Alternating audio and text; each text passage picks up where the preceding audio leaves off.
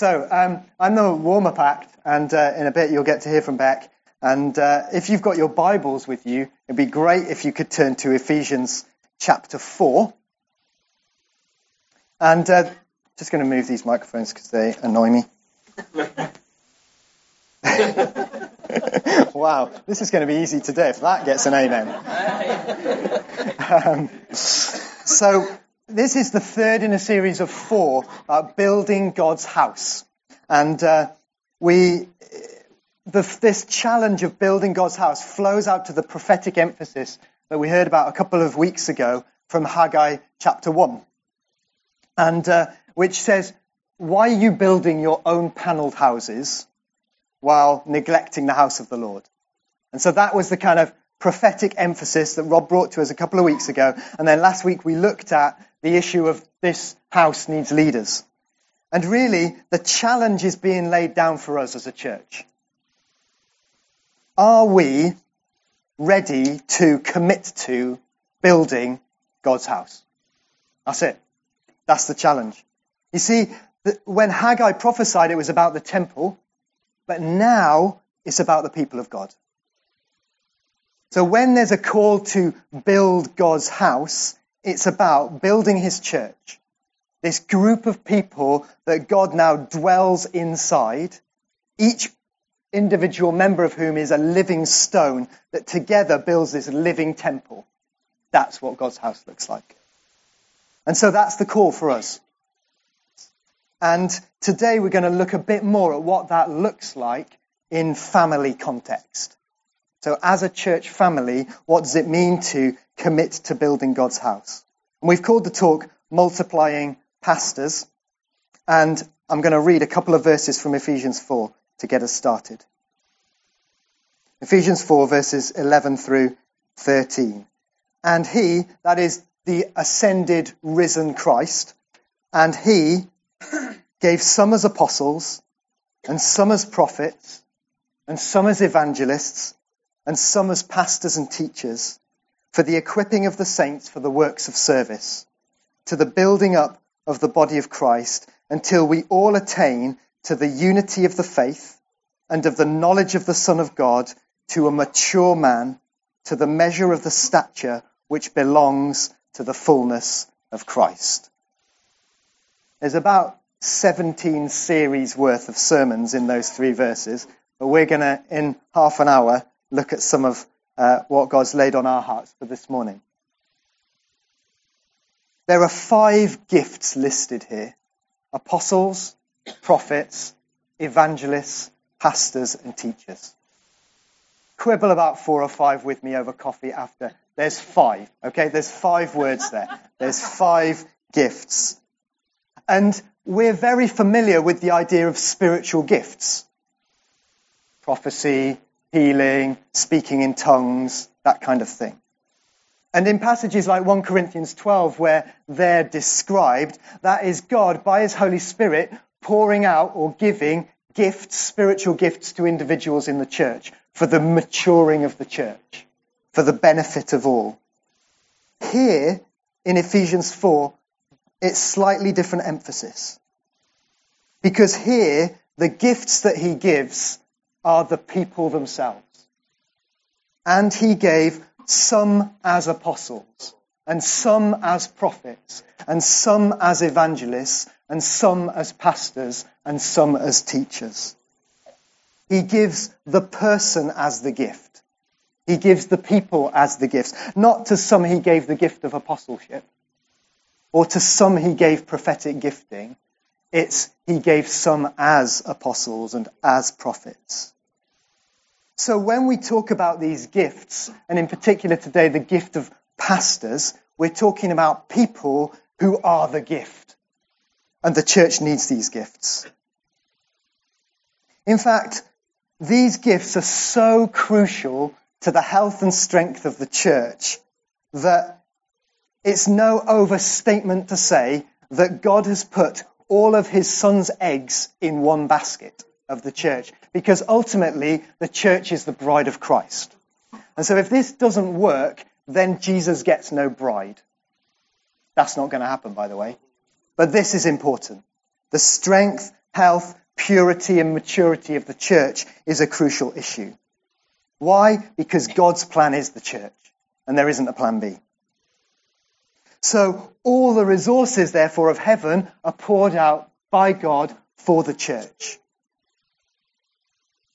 And 5 of those gifts are these 5 groups of people here.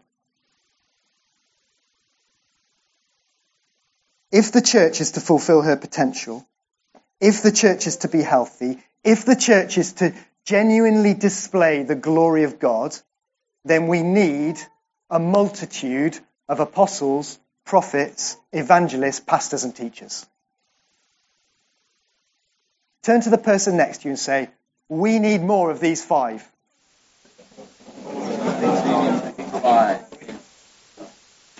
Okay, good. So, these five gifts, apostles, prophets, evangelists, pastors and teachers. What do they look like? Well, very, very briefly. Apostles. These are the groundbreakers. These are the pioneers. These are the ones who want to be on the move. These are the ones who start new things, the ones who think strategically, the one who are able to put in place structures that are big for the church to grow into. Financial structures, governance structures, doctrinal structures, theological structures. Apostles just means sent ones. These people are sent by God to the church, for his glory. Prophets, these are the seers and the hearers. You love to have these around. These are the ones who say, so what's God saying? And what are you going to do about it? It's the prophets who remind us that God is a speaking God, the one who challenges and calls us to a greater reality of knowing God. What prophets do. Evangelists. These are the proclaimers, the gatherers, the one who go out and about and bring in the broken, the lost. They carry a passion for the lost, for the people, for the nobodies, for the ones who don't know Jesus. The evangelists are the ones who create a mess in the church because they bring in the broken and the battered and the bruised and say, there we go, I've got them through the door, now we're going to, with God's help, sort them out. That's what evangelists do. If you've got a nice, tidy church, you need some evangelists. Teachers, well, these are the people who cannot be moved from God's word, rooted on the truth. Their passion is to see people grow in their love for God. And teachers will appeal to the mind and to the heart. They will unpack scripture for you and show you things by the Spirit that you've never seen before. Because they're utterly convinced about the authority and power of God's unchanging word. And teachers train the church to articulate and defend the timeless truths of God. And pastors. We're going to look at this more today. But these are the people who provide nurture and safety. They're the protectors. They're the carers. They're the shepherds. And for a healthy church, you need all 5 of those. Apostles, prophets, evangelists, pastors, and teachers. And as you see on the screen there, what Paul does is when he introduces these people as gifts, and then he says that they're there for a few things. One is equipping for service of the saints. These gifts equip the church to go and do stuff. And they're there for the building up of the church. Building up of the body is the phrase. This body of Christ. For unity and for maturity. These 5 gifts equip others so they can go and serve. These 5 gifts raise up more of those 5 gifts. And so this is the plan. Multiplication and equipping of others. That's what the 5 gifts are about. These are not gifts to make you feel better and more comfortable. These are gifts which challenge you to pursue God, to enlarge your view of God, to become dissatisfied with where you're at and want more of his glory. Apostles, prophets, evangelists, pastors and teachers will not say to you, well done, you're sorted, put your feet up. They'll say to you, well done, now go for more. And with these gifts, we become equipped to serve. Our vision becomes larger and greater. And we're ready to go. And Beck's going to come and talk to us now about what the gift of pastor looks like. Feel free to welcome her while we just build these. Okay, so I'm going to speak to you a little bit this morning about the pastoral gift. I've been thinking quite a lot about this over the last few months and wonder whether the pastoral gift is sometimes underestimated, maybe even looked down upon.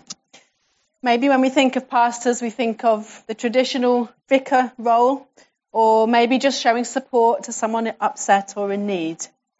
Maybe the pastoral gift is just seen as being nice, tea and sympathy. Got that bit from PJ.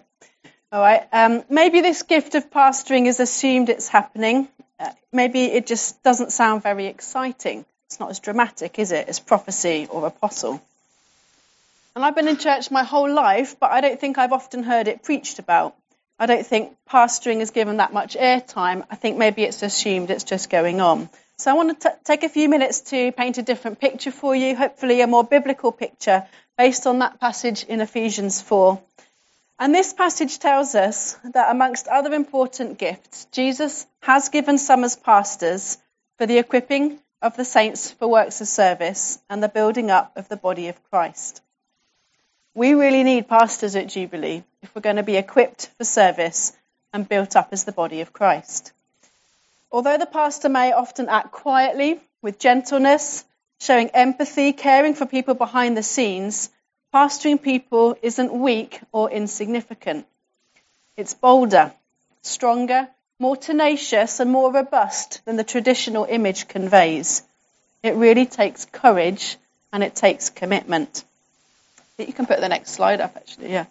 Pastoring people is the backbone of the church as the church advances. It's about strength.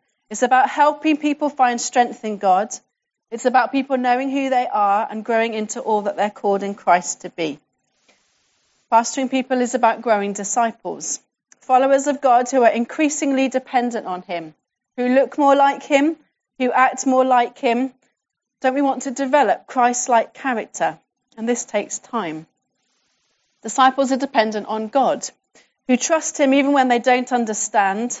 And although we're interdependent one on another as family together, we're never seeking to make people dependent on us. Growing disciples takes time, and it's supernatural work. As Simon said, as Jubilee, if it's going to grow strong and not leave people behind as we advance, we need to excel in pastoring people really well. We want to raise up disciples and equip people for running the race to the very end, not quitting partway through. I'm sure we all know people who were running the race with us and who got distracted, or they got hurt, or they got disillusioned and they gave up. I've been really challenged by this. Is it our mindset to run the race to the end, whatever curveballs life throws at us, to keep our hearts and our minds fixed upon Jesus and helping one another to do the same? Eugene Peterson developed this idea in his book, A Long Obedience in the Same Direction. And that phrase originally comes from Friedrich Nietzsche, of all people. He placed a different emphasis on its meaning, but that idea of a really long obedience in the same direction, or obedience for the long haul, is an important aspect of discipleship. Hebrews 12, verse 1 urges us, run the race that is before us and don't give up. We want to finish this race, and we want to finish spiritually strong. This isn't one of those projects we start and give up on, like the back room you started decorating and you never completed. I think we've got to go against the grain here. This is quite countercultural. We live in a world that wants quick results, or isn't really willing to commit, but chops and changes when ideas or ideals don't suit or relationships get difficult. But the Christian life is a lifetime of obedience. and it's really not a sprint. Pastoral care of one another will keep us strong if we flag, lift our spirits when they dip, and help us continue to run. I've been thinking about the Psalms. And Psalms 120 to 134 are known as the Songs of Ascent. These are songs that the Hebrew pilgrims sang as they went up to Jerusalem for feasts and festivals. Whole families travelled together. They went 3 times a year, and it was pretty much uphill to Jerusalem from any direction. So it really wasn't a sprint. And these songs kept their spirits up. They strengthened them on the journey as they remembered who they were and where they were going. Psalm 121 famously says, I lift my eyes to the hills. From where does my help come? My help comes from the Lord, who made heaven and earth. Aren't we on a similar journey of faith, growing in maturity, but sometimes growing weary? We need people to come alongside and lift our spirits.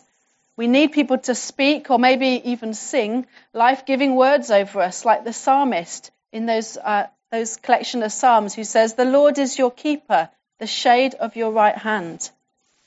You might not consider yourself very pastoral, or you might have your eyes locked on the mountain in front of you.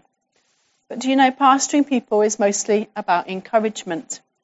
You have encouragement you can give others.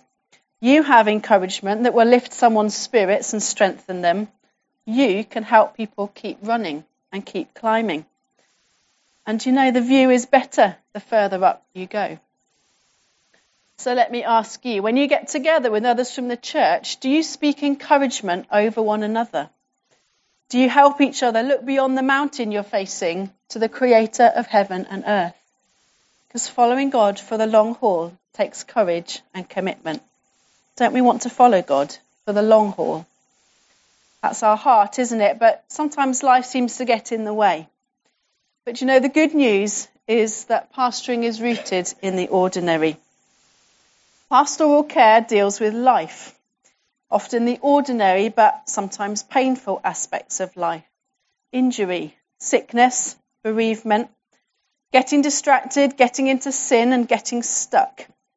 It deals with relationship issues and relational challenges, disappointments, hurts and betrayals.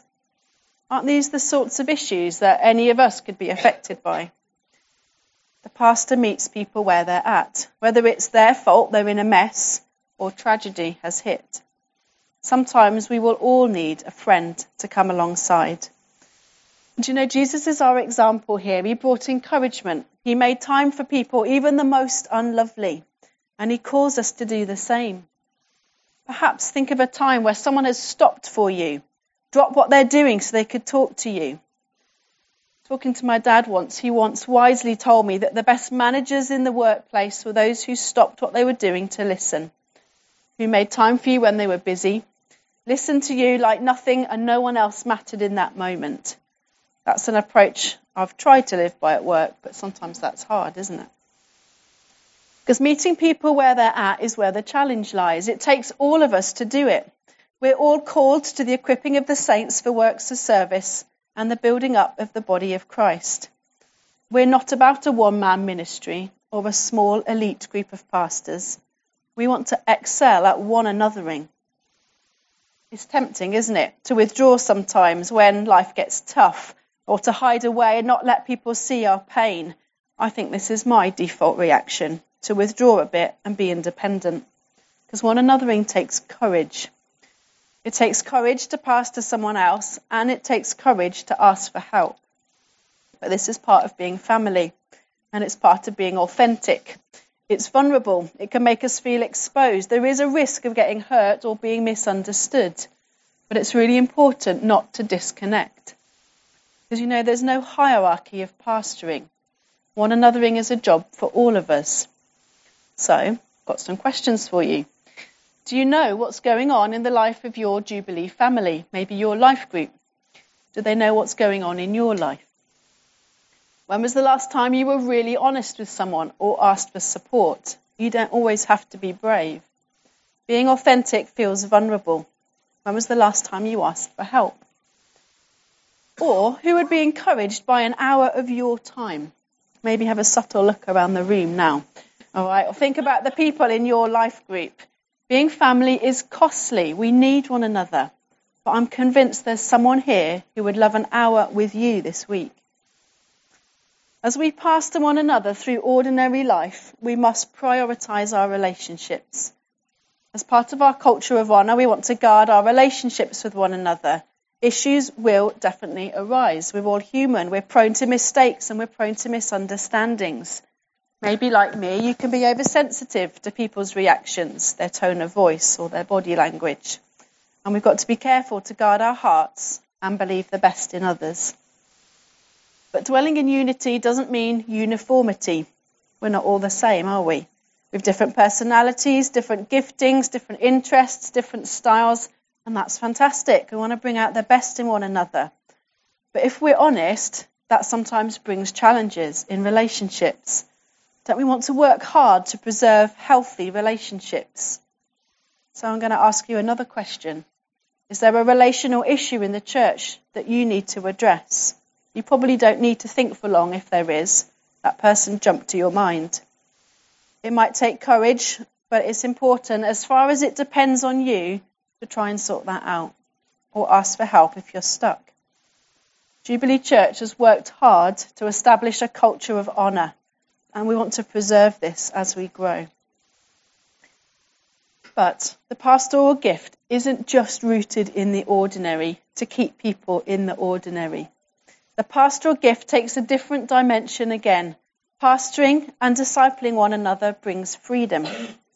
Pastoring others is to move them on and not let them stay stuck. Freedom comes when we understand what really happened when we became a Christian, when our minds are renewed in Christ and issues are dealt with. Tools like the Freedom in Christ course can really help us as we make disciples. It teaches us who we are in Christ and helps us understand our identity. Perhaps prayerfully consider whether our next Freedom in Christ course would help you with this. Because freedom transforms situations, it turns lives around, it breaks vicious cycles, and it offers hope. We carry life-giving words when we pray for people in Jesus' name. Darkness, sickness, and despair must flee. And sometimes people need help to get free. So we want to raise up pastors who realise their freedom in God and become all that God has called them to be.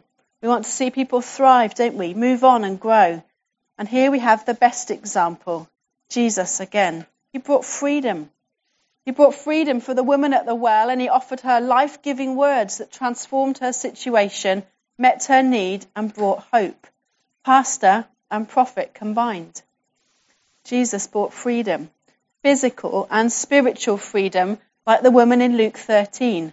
And it says that a woman was there who'd been crippled by a spirit for 18 years. She was bent over. She couldn't straighten up at all. And when Jesus saw her, he called her forward and said to her, "Woman, you are set free from your infirmity." And then he put his hands on her, and immediately she straightened up and praised God. Jesus set her free. She straightened up and praised God. Her life was changed. That sounds like the sort of pastoring I want to be involved with. How about you? Nevertheless, there'll be times when we see someone who needs help, someone who's got stuck, and we don't have the green light to help them yet. You know, the Holy Spirit is the best pastor. He's the wonderful counsellor, and we need to wait for his timing. We might call this the art of responsible neglect, waiting, praying until the Holy Spirit prompts and gives us the green light. People aren't always ready to find freedom, but God knows when, and he knows where, and he knows how. Our prayers are powerful, and our care of them while we wait is important. But we're making disciples, and disciples choose to follow Jesus. He doesn't coerce people into following him, and neither should we. And this isn't in my notes, but in the worship today, I felt that the Holy Spirit as the wonderful counsellor was really here present. And that there's some people who need to know the wonderful counsellor. And I just felt like his presence was there to be that this morning. If that's you, know that he's very, very close. And finally, as we think about pastoring people at Jubilee, let's keep our minds on what we're here to do. We're here to worship, build the church, and make disciples. And that means we have a mission outside of these four walls. Our mission is to go. It's easy, isn't it, to look down or to look inward when we're having a hard time, but we want to look up. Our perspective changes when we look up, when we fix our eyes on Jesus and stay connected to him. Remember what we said, the view is better further up. And we want to look out, to be the good news to those who don't know Jesus, to multiply disciples. So if we look in at times, it's to get healed up. It's to develop our character, to become more like him, and it's to be equipped to go. So let me leave you with the challenge of pastoring Jubilee well, keeping your eyes fixed on Jesus, one anothering well, and intentionally encouraging the people around us.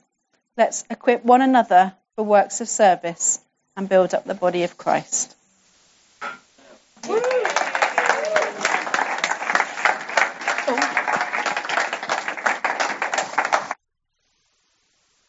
Wow. We need pastors like that, don't we?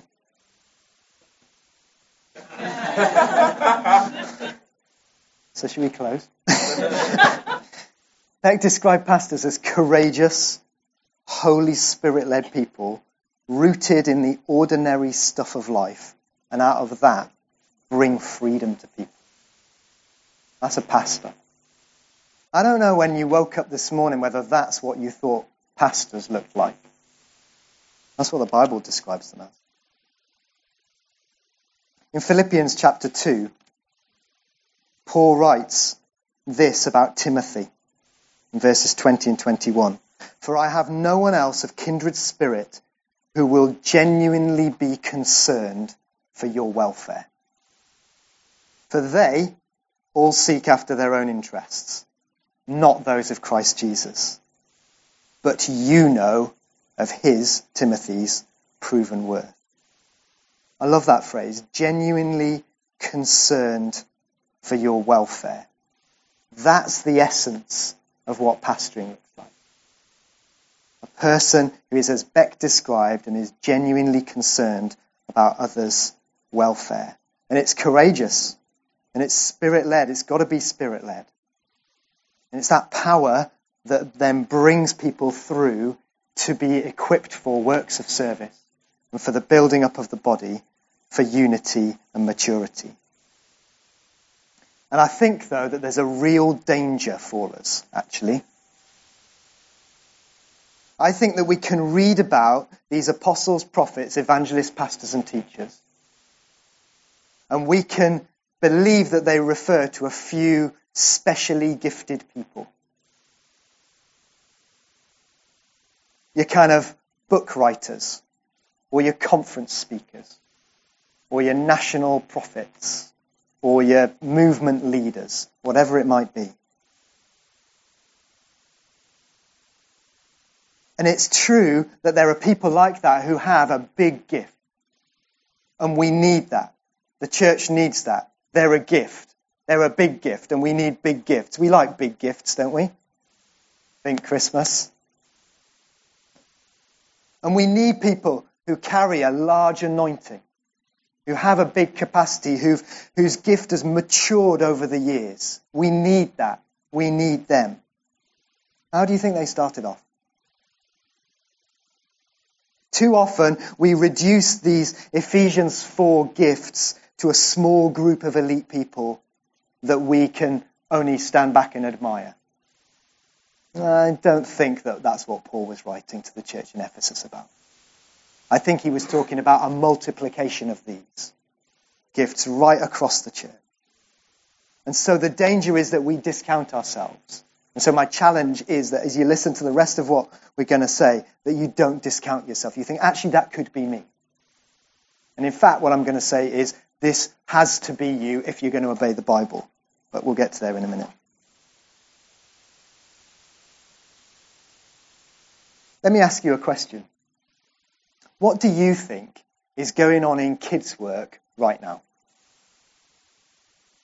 Anyone with any responsibility in kids' work is going, I hope it's all right. Has he heard something? It's fine. In Blaze, so these are our aged 5 to 7 children, today they're looking at the biblical theme of hope. Hope. If they haven't got a teacher in that room, those kids are not really going to grasp what hope is all about in a biblical context. We've got teachers out there operating in their gifting. We've got apostles out there calling out destiny in our children, getting them to see the big picture of what God has for their lives. We've got prophets who are speaking into their lives prophetic promises, saying this is what God has in store for you. We've got evangelists who week after week after week lay out again the truth of the gospel and challenge children to respond to that. We've got teachers who unpack God's truth, and we've got pastors who nurture and care for our kids in whatever situations they're involved in the week. That's what's going on out there. There's apostles, prophets, evangelists, pastors and teachers at work.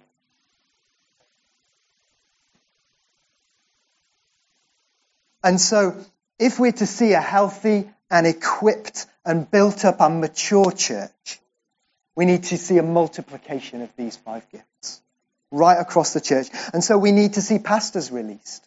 And that's really what our heart is today. And so it begs the question, okay, then you've talked about it all, how are we going to release pastors right across the church? Well, here's the plan. We're going to do what the New Testament says. So, in the New Testament, it says to one another. There's this phrase, one another, crops up again and again and again. Can anyone think of any things that we're told to one another? Love, well done. Love is the most common one, so well done. Forgive. Encourage. Admonish. Yeah. Esteem. Confess to. Yeah. Honor. Forgive. Yeah. Okay, here's a selection that I've put up on the screen. In Jubilee colours. That took me ages. Please admire it. Come on. Thanks. Quite a variety.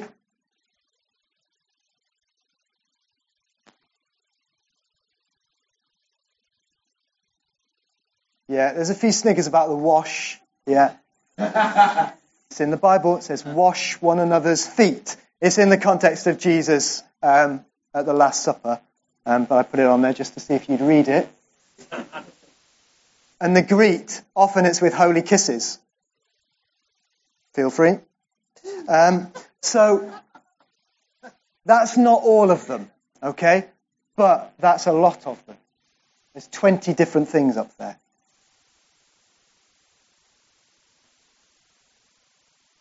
What would Jubilee Church look like if all of us did all of them all the time? Tell you what we'd look like. We'd look like the amazing bride of Christ. That's what we'd look like. If you were loved, if you were encouraged, if you were built up, if you were admonished, if you were accepted and forgiven and all of these other things, won't you begin to look a bit more like Jesus? And won't the person and people who are doing that to you, loving you, serving you, etc., look a bit more like Jesus as well? This is all about us being family as a church, being brothers and sisters. And in a healthy family, you look out for one another. I've got 3 younger brothers. And when I was in primary school, the next brother down from me, who's called Martin, he was being picked on by a boy from another school, a neighbouring school. Highly sensible to have 2 different schools on the same site that then became rivals, etc. Anyway, he was being picked on. So as his older brother, I thought, I'm going to walk to school with him. I'm going to look out for him, protect him. And given my physique, we ended up both of us being picked on. Which wasn't quite the intention. But I wanted to be with him. That was my job as a brother, to kind of help him, support him. Even though it went pear-shaped, it didn't really matter. Well, it did, but it didn't. Because actually, brothers and sisters look out for brothers and sisters. That's what part of being a family is. No matter if you end up getting picked on as well. And I wonder whether some of these one another phrases, and I noticed Steve actually at the end of worship used 2 of them. I don't know, you probably weren't looking out for it. But he told us to encourage one another and serve one another as well during his hosting. And they're phrases which we use.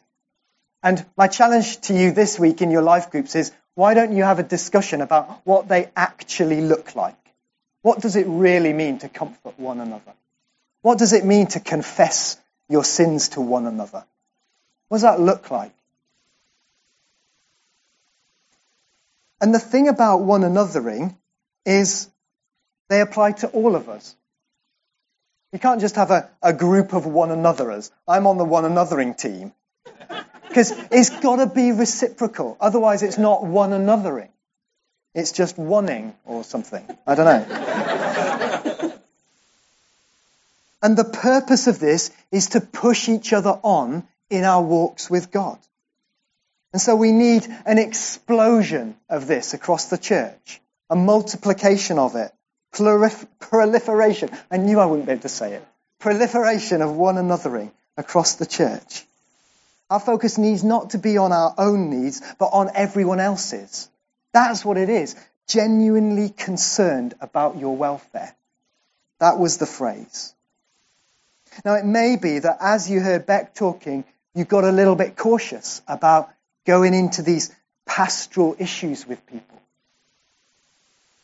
Because maybe it feels like you might be invading their privacy. Or you won't have the answers. If you thought that, it's because that's two of the big strongholds in our society. Privacy, my area, individual, don't need any help. So when we one another and say, is there anything I can help with? We're trying to beat down that cultural stronghold. And when we ask a question that we know we may not have the answer to, it's another cultural stronghold because we're meant to have it all sorted. There's a thing in our culture which says that we can fix stuff. Well, we can't fix everything. If our attitude is that we're genuinely concerned for one another's welfare and we want to see them equipped for works of service, built up to maturity, then we'll find that we ask anyway, even if we might tread on the edges of their privacy. And we'll ask anyway, even when we know we probably won't have all the answers. I met up with a close friend a couple of weeks ago, and to say that they're undergoing some challenges would be a huge understatement. We met up to do something totally unrelated, but at the end of our time, or towards the end of our time together, I just felt like I needed to ask, so how are things really going? Well, outpoured a load of stuff, some of which they said they hadn't told anyone else up to that point. So I listened. I asked a few more general questions. Tell me a bit more about that kind of thing. And when they'd finished, I simply said, I don't know what to say. I've got nothing to offer you except Jesus. So can I pray for you? Now, if you think that sounds corny, it worked because they said yes. But that was genuinely all I had to offer. I had no advice, no solutions, no way forward on any of those issues that they outlined to me. But they said yes, and so we prayed. And the floodgates opened. Tears, sobbing, tissues required, snot all over the place. Why? They needed to encounter Jesus. That was it. It didn't resolve any of the problems. They left our meeting with kind of a tear-stained face and none of the problems solved. But they knew that Jesus loved them. They knew that they'd been confronted by the grace and mercy of Jesus. That's what pastoring looks like. It doesn't mean that you have to fix everything. It means you have to lead people to Jesus because he's the one who fixes stuff. Now, how was it that I could even do that? It's because of the grace of God in my life. The only reason that I asked the question was because I just felt I needed to ask the question. That's called the prompting of the Holy Spirit. That's all it is. Just having your ear tuned in to what he's saying. But also, as Rob shared last week about the way we operate as elders, where we're there for each other and we spend time talking to each other, caring for each other, this kind of stuff on the screen, I know from that how good it is to be pastored. The only reason I can pastor others is because I'm pastored myself. And that's why I don't need to worry about my needs, because they're going to be met by the people around me. And it's not just the elders, it's much broader than that. Right across this church, there are people who are interested in me. They are genuinely concerned for my welfare. So I don't really need to worry about it all that much. It gives me the capacity to be concerned for others' welfare. And that's what we need to see more of across the church. And I believe that as we do that, as we see these things, as you step out into one anothering, some of you will find that there is real grace on you. That suddenly doors open up and you have ways into people's lives. You know what that's a sign of? It's a sign that maybe you're one of these bigger pastor gifts which the church needs. Because we need pastoring across the church. And we're expecting to see pastors raised up across the church as well. I just wonder if we could stand. I think Beck's going to come and join me.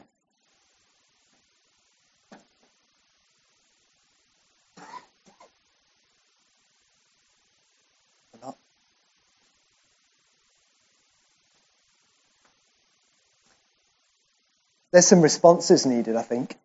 The challenge is about building God's house. That's the overall challenge. And the challenge for us specifically with that is, are you prepared to look like that list on the screen? Are you prepared to do that? Are you prepared to commit again to one another?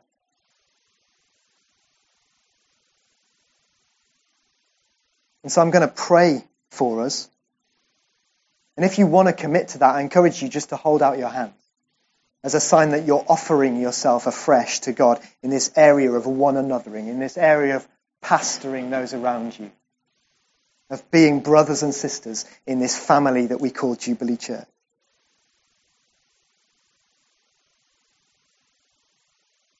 Father, we thank you for the gifts that you give to the church. Oh, we're so grateful for the apostles, for the prophets, for the evangelists, for the pastors and for the teachers which you have placed among us. Those men and women who carry such anointing in you. And Father, we pray for more. We pray for growth across the church, for a multiplication of those 5 gifts. That each of those people would reproduce others who do the same sorts of things. And Father, we pray for us in this area of one anothering. God, that you would cause us by your Spirit to excel at that. That we would be superb lovers of one another. Extreme encouragers of one another. That you would make us so quick to forgive one another. That there would be such a stirring amongst us of each other to focus on you. And so, Father, these hands which are held out in front of people now, we say, take them, Lord, and use them as people commit afresh to building your house. Would you take our small offerings and multiply it? Across the church, may people be equipped for works of service. May people grow and mature in you. Thank you.